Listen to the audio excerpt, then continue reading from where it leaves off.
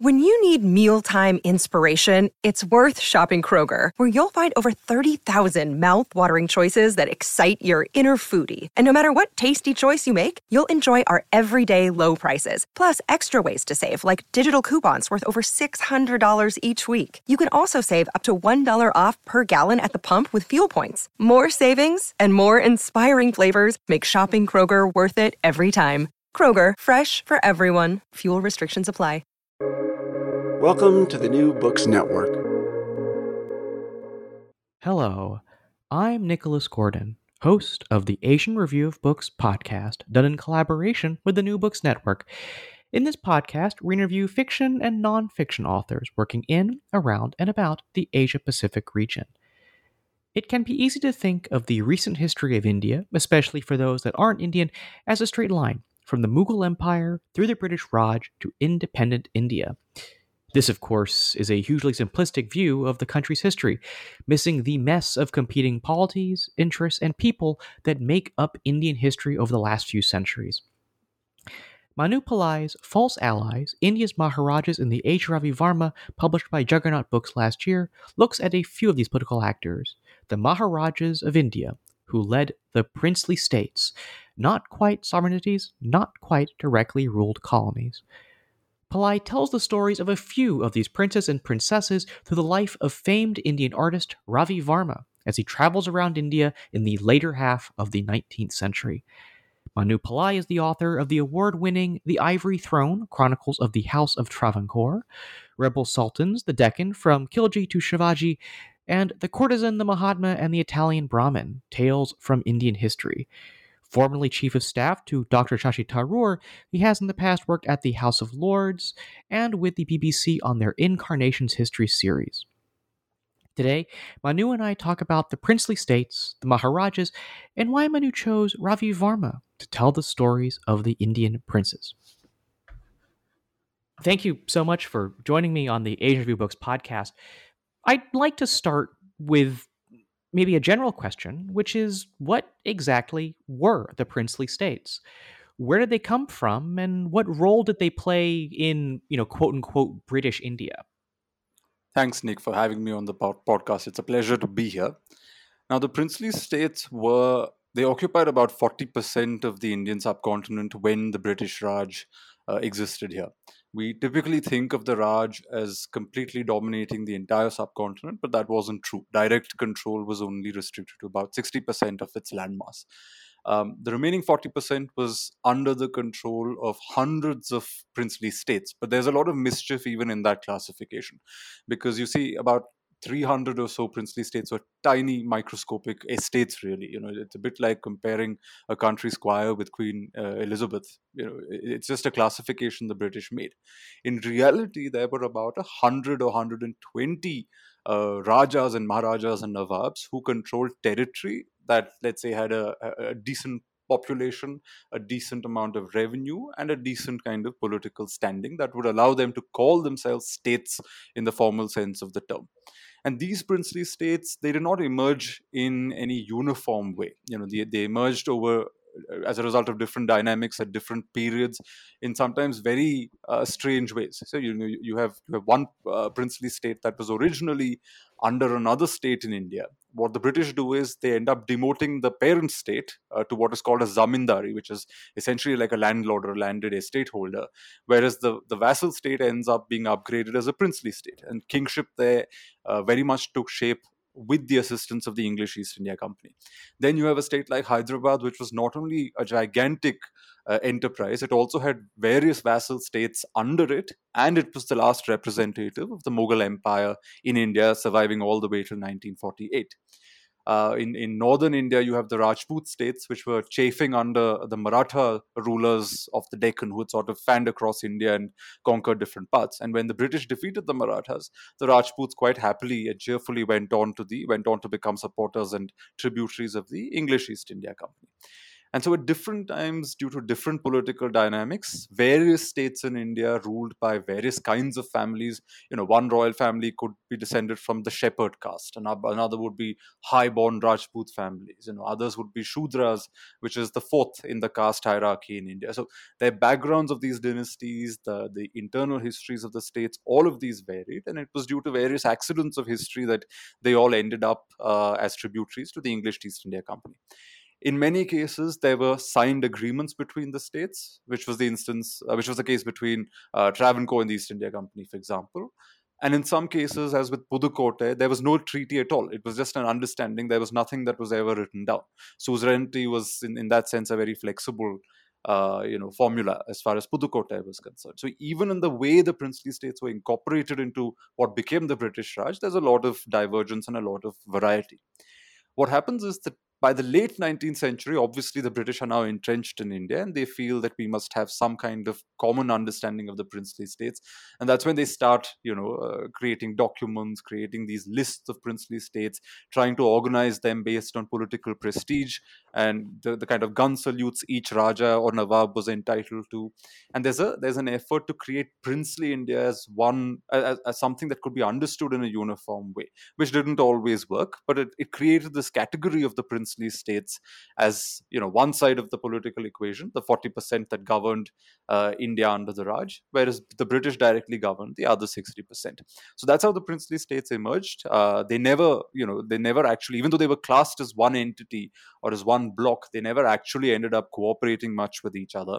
Rajput Rajas looked down on Maratha Rajas due to reasons of caste. The Nizam of Hyderabad, who was the representative of the Mughals, looked down on everybody else because he thought they were all inferior to him. As a result of this, the princes never really lobbied together. They never really became one united force. They were quite fragmented. But on paper, they constituted one category. And it was just a way for the British to make sense of them by clubbing all these different kinds of states of different sizes, of different political histories into one category. And with false allies, you're trying to challenge, I think, how people have come to understand the Maharajas and the princely states. I'll obviously ask you to get into what the let's say the common wisdom gets wrong, but I wonder if you might get into kind of how, I guess, common general history views the Maharajas today before we get into why it's wrong. Yeah, you see, the general impression, partly, it's also the Maharajas and their royal descendants, fault, I suppose, which is that they're viewed very much as these exotic beings dressed in silks and, they're covered with diamonds and rubies and masters of great palaces and great treasures who have exotic animals, elephants, horses, these great festivals, lots of color, lots of splash, lots of, flair about them. But there's a kind of exoticization. Under the Raj, of course, they were seen as these very traditional Indians, even though, it was the Raj that required them to look traditional. The British needed the Rajas to look like not only that they were traditional and people who had some kind of cultural heritage and political heritage they could claim, and then they had to look also as sturdy allies of the British, which meant that the British had an interest in making sure these guys remained, in quotes, traditional. And that necessarily was a little bit of a tightrope walk, because in order to look traditional, you would sometimes have to look like an anachronism. In a modern age where everybody walked about in dark suits and did their business like these very hands-on men, you have the Rajas in their silks and in their wonderful jewelry, who were meant partly to look exotic, partly to look like representatives of a bygone age, while also expected to live up to certain modern standards by their people as well as by the Raj. So there was a little bit of a conflict there. There was a little bit of that. And the stereotype of the Rajas as people obsessed with elephants, dancing girls, palaces, frivolous little things, lots of grand parties, completely sort of oppressing the peasantry, oppressing all their people, selfish. Part of that comes from British stereotypes, from British narratives, that even as it required the princes on their side, the British also needed to make sure that the princes were never seen as too powerful. They were never seen as too modern. They were never seen as equals. Therefore, the cliche or the stereotype was a way to keep them in check. And then, unfortunately, after independence, the princely states ceased to exist as political entities, but there was official recognition for the Rajas and their dynasties, and they were given these privy purses from the government of India and so on. And they were not very happy with the socialist turn that the Congress Party, which governed India for many years after independence, the Congress Party's socialism upset the Rajas, and they started backing opposition parties that had a different view of the world. As a result of which, by the late 1960s, Mrs. Indira Gandhi, the then Prime Minister, decides to abolish even this kind of titular recognition of the princes and abolish their privy purses and pull out the carpet, even in financial terms, from under their feet.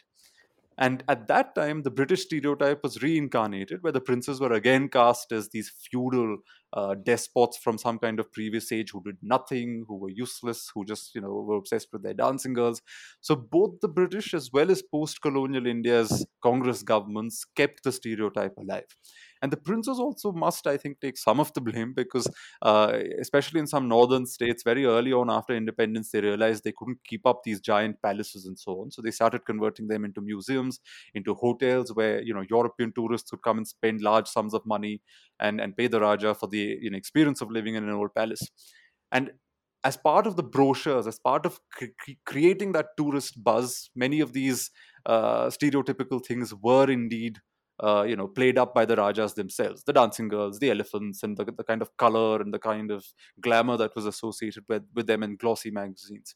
So overall, it was a combination of several things that led to this stereotype of the Rajas as idiots who happened to be very wealthy, who didn't do much with their power, who were lackeys of the British Raj, and who just had a taste for very many expensive and luxurious things. The stereotype comes from there, but as I said, it originates in the British time, but was sustained even in post-colonial India, and still in great measure, I think most people, when they think of the princes, this is the image that comes before their eyes even now. So you kind of get at some of the you can say the wealth, the status of the Maharajas, and there's so many characters in your book that it's hard to keep track of all of them. But I wonder if you might tell us about some of the more colorful characters you kind of came across in kind of telling the history, by virtue of the things they did, the things they spent money on, the ways they tried to govern the princely states. Who are maybe some of the Maharajas that kind of stick most out to you? The word colorful is interesting because, I think they look colorful precisely because of the ways in which they tried to subvert the British Empire. Obviously, they didn't have Gandhi's capacity to organize street protests. That wasn't their style anyway. They were ultimately autocrats. The book doesn't argue that they were good in any sense. All it argues is that they were politically interesting. And therefore, their resistance to imperialism also took some very creative and interesting shapes. One anecdote that comes to mind is, and although I didn't include this in the book, but it came up during my research, there was this Raja in Travancore, which is on the southwest coast of India, one of the big princely states ranked among the top 10. And he was, somewhere in the 1830s, sent some terrible news from the British in Madras, who sort of, supervised this state. And it was not something he liked. It was a decision he had tried to avert. But the British said, no, we're having it our way. And they sent him orders. And the orders had to be read out in a public darbar to the Raja's subjects. Now, the order was sent in two languages, English and the local language of Malayalam. The Raja tried to negotiate by saying, okay, I'll have the English proclamation read out, but please spare me the Malayalam one, because obviously if he reads out, an order that is detrimental to his interests, his own subjects in Malayalam, his own subjects will think less of him. His own political dignity in the eyes of his own people will be tarnished. So he tries to avoid the Malayalam proclamation. Now, obviously, the British are not willing to play this game. They say, no, you must have both the proclamations, English and Malayalam, read out. And the Raja does his, hemming and hawing, but he finally agrees. What's interesting is that subsequently the record goes on to say that the Raja did call a darbar. He did invite people. And he did have both the proclamations, English and Malayalam, read out. Except that he made sure that when the Malayalam proclamation was read out, none of the usual crowd that came there was allowed in the room. So the proclamation, theoretically, yes, the British got what they wanted. The Malayalam proclamation was read out. But nobody who would actually understand it and then be able to transmit it to the rest of the population was allowed anywhere near the Darbar Hall when that proclamation was read out. So that's one interesting way by which this man managed to, even though he had lost, he managed to still score a small point over the Raj. often you find that even though the British were superior in military terms, you find Rajas and rulers trying to use ritual and ceremony and protocol to their advantage. So, for instance, in multiple princely states, the custom was that anybody entering the presence of the prince had to take off their footwear. You couldn't enter the darbar with your shoes on. And in India, that was normal, that was fine. But the British always found the idea, because their look, the clothes they dressed in looked a bit incomplete without their shoes. So they were always uncomfortable entering these courts with their feet bare. And they often tried to resist this. They often insisted that the Rajas allow them to come into the darbars with their shoes on. And in multiple states, you find these Rajas, fighting the British on these questions of shoes. Similarly on questions of chairs, because the British resident, who was the kind of representative of the East India Company and later the British Crown in the individual darbars, the resident's chair would typically be kept on the left side of the throne, with all the other people who are seated in the darbar. And often you find the British insisting that the chair be moved to the right side, because they think that, and it's true, in India, the right side is considered more honorable. So by relegating the representative of the Queen of England or the East India Company to the left side, the Raja was essentially saying that in a ceremonial space, they were lower than him, and they were not deserving of as much prestige as they wish they would like. And they would therefore, they would therefore fight with the Rajas on moving the chair to the right side, and the Rajas would not concede. Sometimes these battles were fought for generations. 1 or 2 generations would pass, and they would still not be allowed to move the chair, and it would become this huge political and diplomatic issue. And to us, it may look like it was just about a chair, but it was actually about making a political point, which is that, the white man cannot come and order the Raja to move the location of his chair. And if the Raja gives in, the Raja again demeans himself in the eyes of his own court.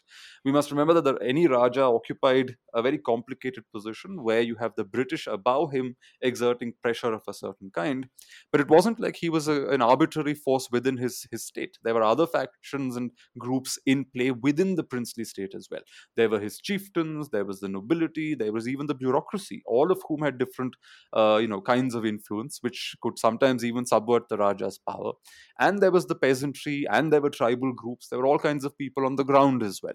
So the Raja had to hold a balance between the expectations of the British and his own political relevance, and the relationships he had with these other pieces on the political chessboard, for which ritual was again one of the means by which all of this was managed. All of this was conducted through these rituals, through ceremonies, and so on. In later periods, you also have, rulers like the Maharaja Ailyam Tirunal of Travancore. We discussed earlier about how the British quite enjoyed trotting out the Maharajas in their silks and wearing their jewels. In fact, at the imperial darbars the British called, they insisted that the Rajas come out looking flashy and sort of bejeweled and all of that. And you find Ailyam Tirunal and his brother, a man called Vishakam Tirunal, who were both Maharajas of Travancore, one after the other. They took to wearing extremely simple clothes in their dealings with the British. Anytime a white man would come to see them, the visitor would always go back disappointed, because he would enter the room expecting to see some kind of exotic creature, and there was the Raja sitting in clothes that looked like he'd bought them at some local tailor's shop. Dull colors, very cheap fabric, because the Raja was also, in a sense, fighting that stereotype, fighting the idea that he was some kind of exotic creature and he had nothing to do with the actual business of ruling. In the princely state of Mysore, an official publication in the early 20th century, with great pride it says that when the Maharaja came to power as a young boy of about 20 or even less, in his very first year he handled 900 files, which is to say that the Raja's job isn't just to ride elephants, he also has a job behind a desk doing actual work. Again, it was a way to stand up to the stereotype that the British had circulated. So there were, these are very many cases from across princely states of Rajas resisting things in small ways, but there were also those who resisted them in very serious and ambitious ways. There was somebody like Sayajirao Gaikwad of Baroda, who was placed on the throne very much as a British nominee, but proved very early on that he had a mind of his own. He would fund the Congress party, he would have meetings with Congress politicians, which made the British extremely uncomfortable. when Dadabhai Nauroji, who was one of the first Indians to win an election in the House of Commons in Britain, won that election. The election campaign was actually sponsored in great measure by this Maharaja. It really upset the British because they were embarrassed and horrified that a black man, as they put it, had got a seat in the House of Commons. Whenever he traveled abroad, and he traveled abroad despite the fact the British did not like the Maharajas going abroad too often. This one went abroad very, very often. And whenever he did, he often ended up meeting known anti-British figures and revolutionaries, people who actually supported throwing bombs at viceroys and governors of the Raj in India. His own state was used as a platform where anti-British propaganda could be published, anti-British bomb manuals could be printed there and sent off to other parts of India in a completely different corner where it would be used against the British state. So he was quite ambitious, and he looked the other way every time there was something happening in his state that was anti-British. It could also take, in Mysore similarly, it was considered one of the most loyal states, one of the best run states, had these huge industrial schemes and so on. Even in Mysore, the Maharaja looked the other way every time his press criticized the British. If the press criticized him, they would be taken to the cleaners. But if they criticized the British, the Raja pretended he didn't see what the press was doing. And you have British complaining about this in the early 1900s, and in the 1920s, they're still complaining because the Raja has practically done nothing about reining in the press and is still allowing the press to say whatever it wants as far as it's criticism of the British and not him. So these were the strategies by which individual rulers stood up to the Raj. The field was not a level playing field. They were not equals politically, and therefore they resorted to these disproportionate mechanisms, a kind of creative approach to how they would resist further imperial inroads into their states. Right, because it seems like whenever push really came to shove, the British would come in and say, no, you got to do it. You either have to do it like this, or we will explicitly overrule you, so you have to do it like this.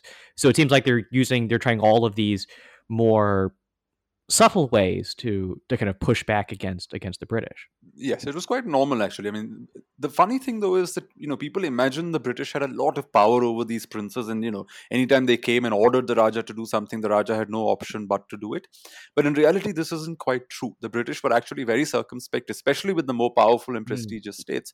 They were very circumspect about interfering. With the Nizam of Hyderabad, he was notoriously bad at government.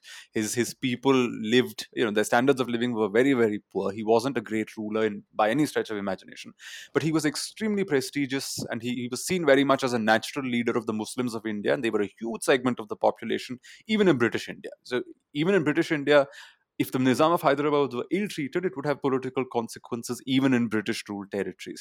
The Nizam was, by the 1920s, the Nizam had marital relations between his dynasty and the last Ottoman Caliph from Turkey. He used to donate money to the big Islamic shrines in foreign countries. He was seen, therefore, not just as a local figure, but very much as some kind of emblem for Islam internationally. So the British couldn't go about bossing him even if they liked or even if they wanted to. There's in fact a funny quote somewhere in the book which talks about how at one point officials of the Raj were just hoping this man would die because it was so difficult to do business with him. He would simply deny audiences to the British agent. So the British agent doesn't get an opportunity to come and give the Nizam his opinion on how the Nizam should be running his state. It does. The very question of the British interfering doesn't arise because there's no opening to even have that conversation. The Nizam keeps the British at bay. Similarly, another notoriously bad state in terms of how it was run was Udaipur. But the thing is, its ruler was such a prominent Rajput. He was seen as the chief Rajput among all the Rajputs of northwestern India. And you remember, northwestern India is very much on the frontier. And this is the time when the British think Russians are planning to get into Afghanistan and via Afghanistan come and attack India and so on. So the British had to be very circumspect with this ruler also because they thought a slight to him would antagonize the Rajputs, and they needed Rajputs loyal to them in case of a Russian invasion of India. So they would ask and sort of cajole this Raja in Udaipur to, I don't know, construct roads, modernize his government, etc. But he would not move on it for years and years and years and years. It took him. They asked him to raise some kind of a military regiment to serve the empire at one point in the 1890s. It was only in the 1910s that he finally accepted, and it was one measly little number. It wasn't what the British were expecting, and this was typical, and it's a way of realizing that the British, even though they pretended they had the Rajas under their thumbs, in reality, the Rajas had a lot of autonomy, a lot of power within their states. They had a lot of resources at their command, and they were not beyond allying with politicians in British ruled India to needle the British from another direction. So, if the British put too much pressure on a Raja, the Raja was perfectly capable of supporting the Congress party, for example, and putting pressure on the British from the other side. So we've gone this far in our discussion, and we haven't really talked about the man who's featured in your book's title, which is Ravi Varma. Your book kind of uses his life as its vehicle to kind of go through the stories of different Maharajas. But I guess who was Ravi Varma? Kind of what place does he hold in Indian history, whether that's its artistic history or its history in general? So, in general terms, Ravi Varma is remembered as the father of modern Indian art. He was a painter who essentially took the Western realistic academic style of painting, but combined it with Indian subjects, themes from the Indian epics, the Mahabharata, the Ramayana, and so on. And then in later years, what he did was he was, of course, painting for a very rich and prestigious clientele. But in later years, he started producing cheap prints of these works, and the prints became so wildly popular that they started appearing. They were plagiarized, they were copied by people, and they started appearing on matchboxes, on tins, selling biscuits and whatnot. But more importantly, they made it to the homes of the average Indian who couldn't afford paintings and who would never go inside a palace and ever actually have an opportunity to look at, the original Ravi Varma works. And this was very important because this was a time when nationalism was still emerging in India. And India, as you know, is a very diverse country. People have different languages, different religions, different cuisines, different, clothes. They look different. The color of their skin is different depending on which part of the country you're in. So it was very tough to even convince fellow Indians that this was one nation and that they should stand up to the British as one. In this time, and given this diversity, Ravi Varma realized that one of the things that was a common thread running through all this diversity was the great Indian epics. And the epics and their stories and the characters were recognized by Indians everywhere, no matter what language they spoke and how they looked. Everybody knew the basic outline of these stories. So by incarnating them visually and then making them accessible through prints, Ravi Varma was helping construct that kind of common identity among these various groups of Indians that existed. This is why he's famous, and this is why he's seen very much as a part of that nationalistic movement at that time. But I use him for the book mainly because he was also a very talented portrait painter, and his fame was built even before he did these mythological works and prints. The fame he had earned was largely because of his portrait activities and his portrait painting enterprise, which took him into all these princely darbars in different parts of India. He was, in fact, an insider in that he was born in a princely state into an aristocratic family. He had close relatives. The Maharaja of Travancore was a relative of his. His own granddaughters, in due course, would become the Maharanis of Travancore. So he was very much an insider to princely India. But all the same, he stepped out and sort of crossed over into British India. He would paint British governors, British grandees and diplomats and people like that. And then he would hop from one princely state to the other, doing portraits of the Rajas there. And the portraits were not just likenesses. He was also helping the Rajas project the political image they wanted the world to see. So if somebody wanted to look very modern, he would be painted by Ravi Varma with a stack of English books next to him. If somebody like the Maharana of Udaipur wanted to sort of look like a custodian of tradition, he would be painted with his traditional sword and shield, and very much along a template that exists in miniature paintings from centuries before. So Ravi Varma was very flexible that way, and he was able to cultivate the princes and help the princes create their own political image. And as I said earlier, there were hundreds of princely states. Even counting just the important ones, there were over 100 of them. And I didn't want to arbitrarily choose which ones I would study because, sometimes there's a subconscious bias. What if, to make a point, you end up picking states only that fit your argument, states that are all, super well run and highly modernized and so on. And I didn't want to therefore do the choosing myself out of the broad 100. Instead, I thought, this man's gone around different princely states of different types in different parts of India. If I just track him and study the states in which he's worked and use the paintings as a means to tell the stories of the states as well as their rulers, it would give me, I would not be making the selection. I would be researching what was given to me.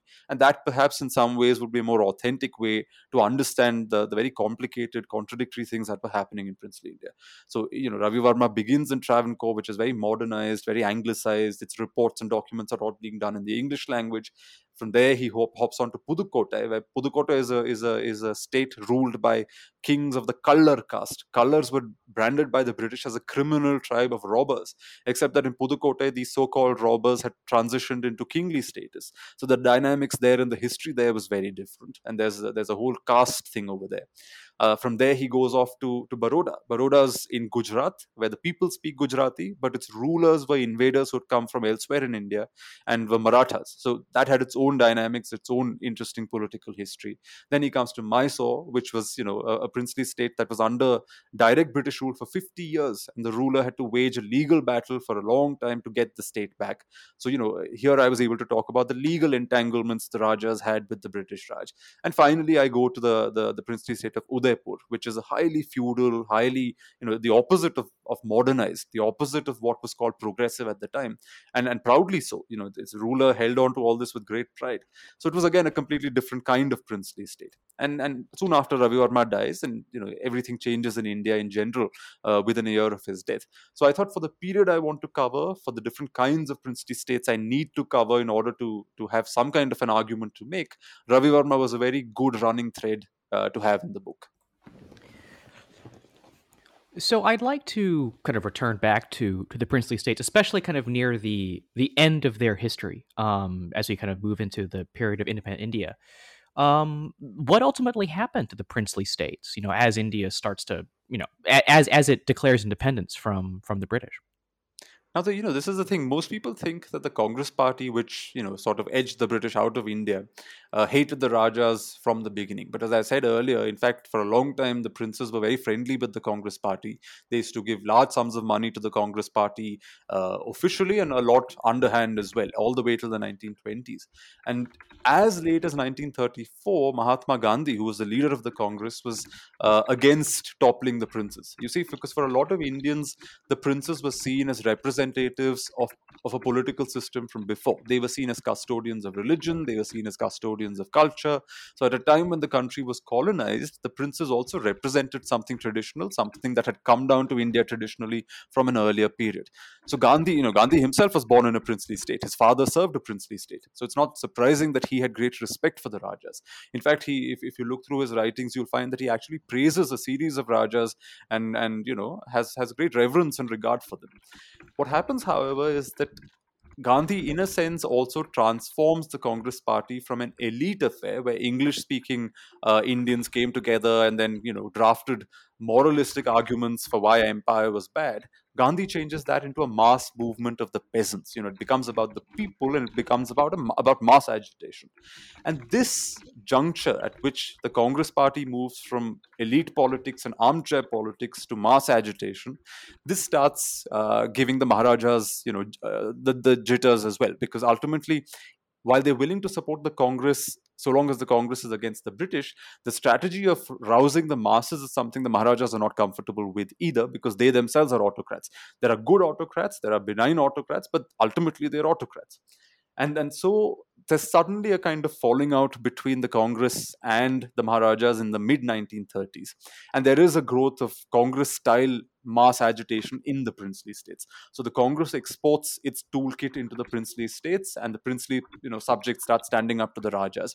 And at this point, the Rajas start becoming more and more and more repressive. In fact, even in the better run princely states that were seen as iconic model states, wonderful, etc., you find that the Rajas are now shooting at their subjects. They're clamping down on dissent. They're not at all being very progressive in their mindset. So they've got roads and schools and industries, but there's no freedom in these states.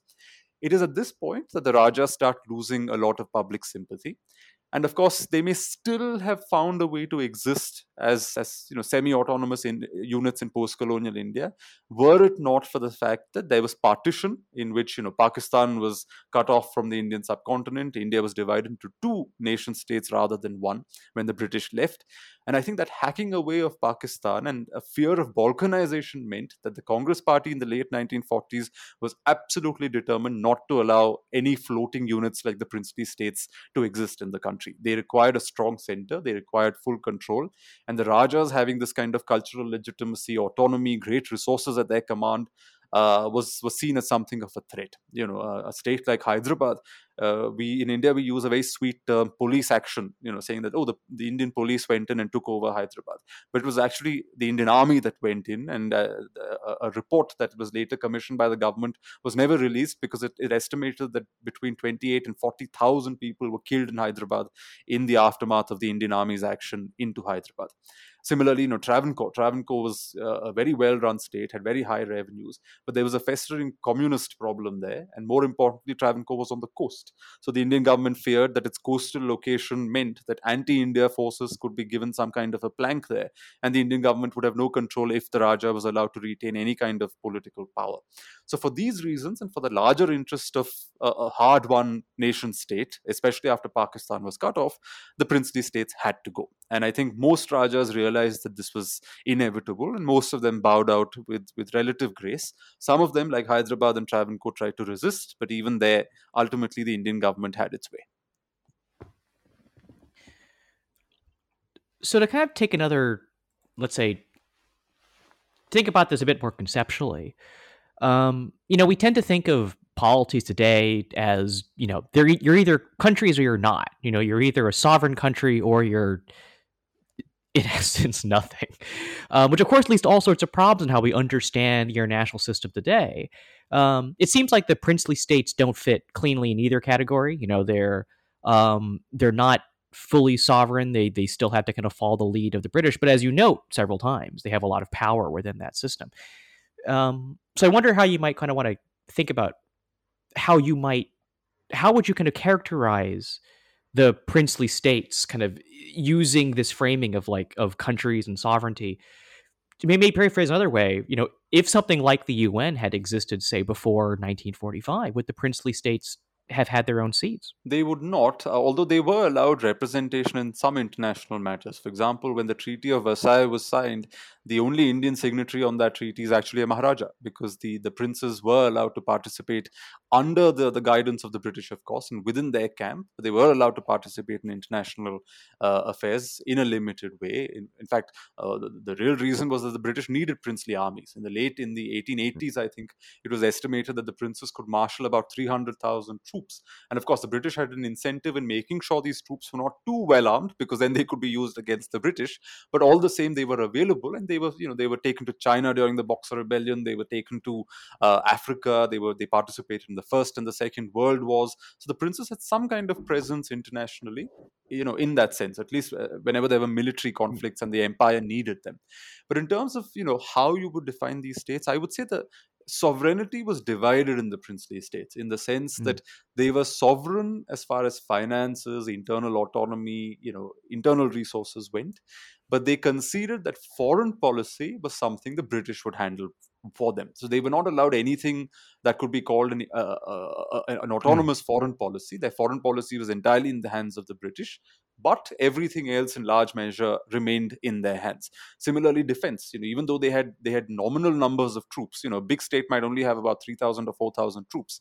A state like Gwalior in the 1840s, it was one of the last states to really fall under complete British domination. It had I think 40 or 50,000 troops as late as the 1840s, which was then, after the British defeated the Raja, it was all whittled down to a much more nominal figure. So in terms of hard power and defense also, the Rajas conceded a lot to the British, but it also benefited them.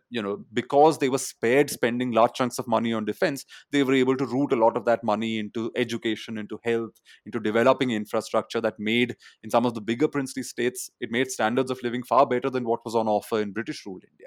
But it was essentially, I think the concept is divided sovereignty. They were not full sovereigns, but neither were they complete lackeys of the Raj. They occupied some kind of hazy middle territory, and they tried sometimes to bypass it. As I said, the Nizam of Hyderabad going and marrying, having his heir marry the daughter of the last Ottoman Caliph was sort of him trying to play some kind of larger international role and emerge as a kind of Muslim leader in the larger Islamic world. So there was some efforts in that direction, but otherwise foreign policy was conceded largely to the British.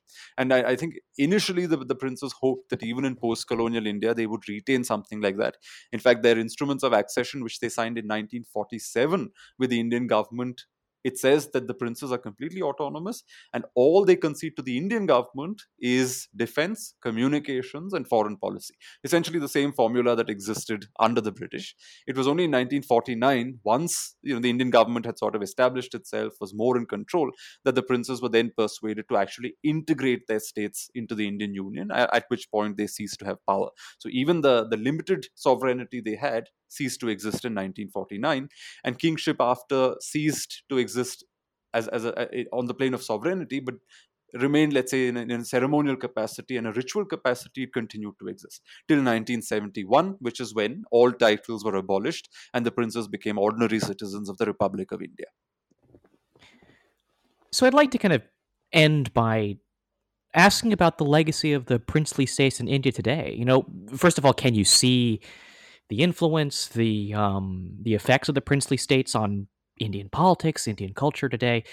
And also, what do ordinary Indians think of the Maharajas and the princely states kind of decades after they ended? I think there is still a great amount of curiosity, and in some cases, even reverence and respect to this day. Because you see, in a lot of political parties in India, there's a small number of ex-princes and royal descendants who've actually been participating in democracy, and they all have their ancestral capitals and their pocket boroughs. That's where they get elected from, and people seem to keep electing them out of a mixture of earlier reverence combined with their capacity to play the democratic game and actually win elections and give their people something new, something in the new dispensation. They're able to sort of occupy this interesting middle space where they represent the older order but also gel well with the current system that we have. In terms of other legacies, in fact, princely politics does affect Indian politics to this day. I take a state like Karnataka, a huge portion of which was part of the Maharaja of Mysore state. Mysore politics under the princes for quite a long time, a couple of centuries, it was in great measure determined by a kind of by in a triangular relationship between the court and its relationships between two peasant groups, the Lingayats or the Veerashaivas and the Vokaligas. To this day, Karnataka politics, democratic politics, sort of is pivoted around these two important communities. So that princely politics as it existed then has sort of continued into post-colonial democratic politics as well, except that instead of dealing with the Maharaja, these communities are now dealing with a democratic system, and they've constituted themselves into political parties and groups and so on. So there's that. And most importantly, I think there's the kind of ritual influence they still have. The Maharaja of Travancore, for example, does not exist as a legal entity on the streets of Trivandrum, which is his former capital. So there's still the palace, there's still all of that, but the Maharaja is an ordinary citizen. However, the Supreme Court of India has affirmed that a very important temple, in fact, the richest temple in India, the Sri Padmanabha Swami temple, which used to be the Maharaja's dynastic shrine, is still controlled by the Maharajas, and the Supreme Court has affirmed this. So every time the Maharaja crosses over from the street and enters the gateway of the temple, he again ceases to be a common citizen because he has very important ritual rights. And that includes escorting the deity a couple of times a year for this big ritual bath at by the sea. And the Maharaja, he still holds his state sword, he still wears these old jewels, and the deity from the temple is escorted by him. And accompanying the Raja are policemen and representatives of the modern Indian state. They actually accompany the Raja in keeping with the old tradition to the sea till the ritual concludes and the Raja goes back to the temple. So during these rituals, the Raja still exists. The king does not exist politically, but in a ceremonial plane, the king continues to exist. And this is true of other princely states as well, where a lot of rituals still require the presence of the Raja. And different scholars have, in fact, done studies on how kingship has survived in India even after the advent of democracy. And of course, and this is perhaps a little nugget which most people might be surprised about, including Indians, India still actually has legally recognized princes, moving about. Yes, Indira Gandhi abolished the privy purses in recognition of all the princes who had signed agreements with the Indian Union in the late 1940s. But remember, the British had toppled a number of princes well before this, and all of them had different agreements with the British Indian state.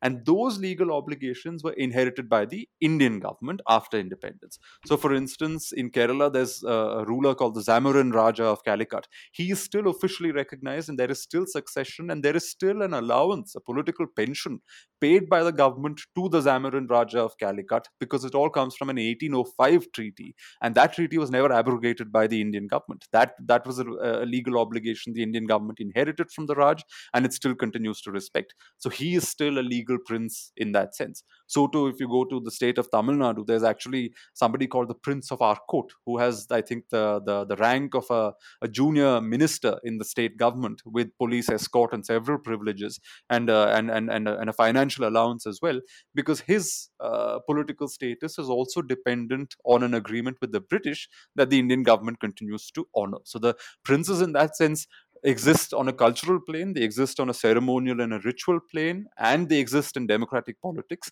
but some of them still exist legally in India as well. So I think that's a great place to interview with Manu Pillai, author of False Allies, India's Maharajas in the Age of Ravi Varma. But I do actually have a couple final questions, some real final questions, which are, where can people find your work, and what's next for you? Well, what's next is easy to answer. I'm in the process of writing up my PhD thesis. In fact, I must apologize to your listeners because I'm very sleep deprived as I speak. So if there are any blunders in what I've said, please excuse them. But yes, that's what's up for the moment. So I hope to finish my thesis by the end of this year. And as to where my books can be found, the usual places: bookstores in India, unfortunately. This one isn't available abroad yet. And on Amazon. Amazon seems to be shipping it overseas at some kind of exorbitant price. And of course, it's available in ebook format also. So if you have an Amazon India account, you can read the online version. So you can follow me, Nicholas Gordon, on Twitter at NickRIGordon. That's NickRigordon. You can go to ancientbooks.com to find other reviews, essays, interviews, and excerpts. Follow on Facebook or on Twitter at Book Reviews Asia. That's reviews plural. And there are countless other author interviews at the New Books Network at newbooksnetwork.com. The ARB podcast is on all favorite podcast apps: Apple Podcasts, Spotify, and Stitcher. Rate us, recommend us, share us with your friends to support us interviewing those writing in, around, and about Asia. Next week, join us for an interview with Karen Cheung, author of The Impossible City, a Hong Kong memoir. But before then, thank you so much, Manu, for joining us today. Thank you for having me, Nick.